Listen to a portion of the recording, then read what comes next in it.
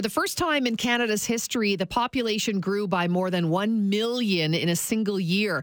Is Canada still a welcoming country for immigrants? What impact does immigration have on our society? Joining us to talk about it is Leah Hamilton, Vice Dean, Research and Community Relations, and Professor of Organizational Behaviour in the Faculty of Business and Communication Studies at Mount Royal University. Good morning to you, Professor. Thanks so much for joining us.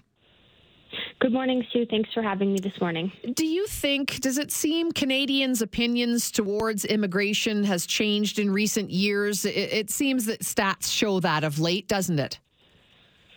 It does. Well, of note, Environics runs a public opinion survey every year. So because they ask the same questions year over year, it really gives us an opportunity to look at changes in public opinion.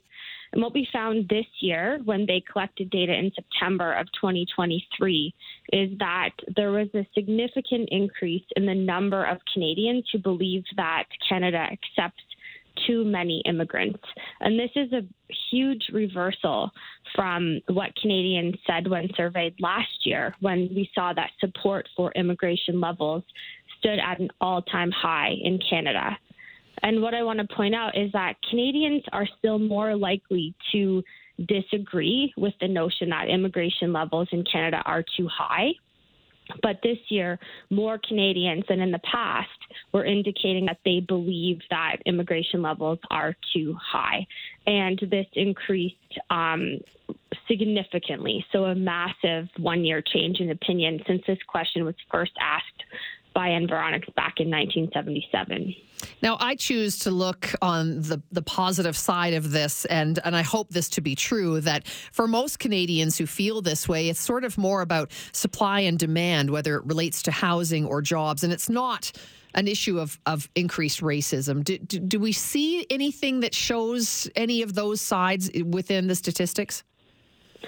I want to point out that the change was really in concerns about immigration levels, but when you look at the data, there was no change in how Canadians feel about immigrants themselves, or Canadians were very likely to say that immigrants are integrating, they contribute a lot to Canadian society, that newcomers make their communities a better place.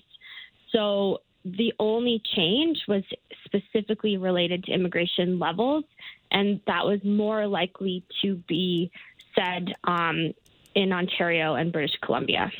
Now, the levels via the federal government have been on the increase, correct, in terms of how many immigrants are brought into the country?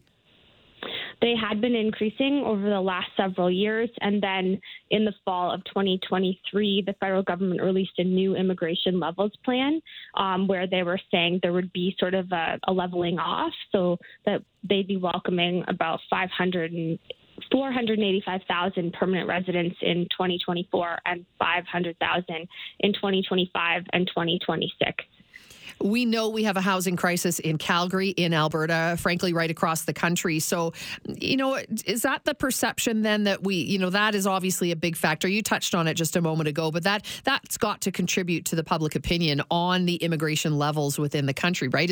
There's no housing for anybody, let alone new folks coming in. Yeah, so as you know, as you indicated, we are facing issues with housing availability and affordability. And when the leads on the survey, which include Keith Newman from Environics, were looking at what was driving these perceptions, what they found was that the belief that immigration levels were too high seemed to be driven by perceptions that newcomers may be contributing to the housing crisis in terms of availability and affordability. But I think what's important to point out here is that when we look at housing availability and affordability, many experts agree that the root causes of this shortage are not related to immigration. Yes, supply and demand matter, but there's, anti-development sentiment in municipalities, which can lead to delays in projects. We can also, we need to build more homes. There's no question about that. But when we look at this issue, it's multiply determined by myriad factors that have unfolded, over at least the last decade. Looking forward, what potential future trends do you foresee in public opinion from Canadians on immigration levels, and how might that be reflected by the government? Well, I think, as someone who researches attitudes toward immigrants, I think it's important to pay attention to this trend that we're seeing and to think about how do we ensure continued public support for immigration.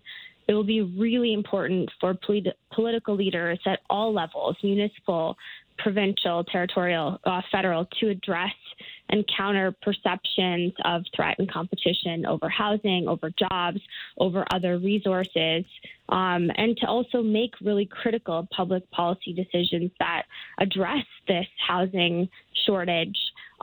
It will also require, fair media coverage, fair representation of immigrants. These are a few ways that I think it's really important to ensure continued public support for immigration and to make sure that what we're seeing now, which is a change in attitudes toward immigration levels, doesn't shift to become a change in attitudes toward immigrants themselves. Absolutely. Thank you so much. Great conversation. Appreciate your time this morning. Thanks for having me, Sue. Thank you. Dr. Leah Hamilton, Vice Dean, Research and Community Relations and Professor of Organizational Behaviour in the Faculty of Business and Communication Studies at Mount Royal University.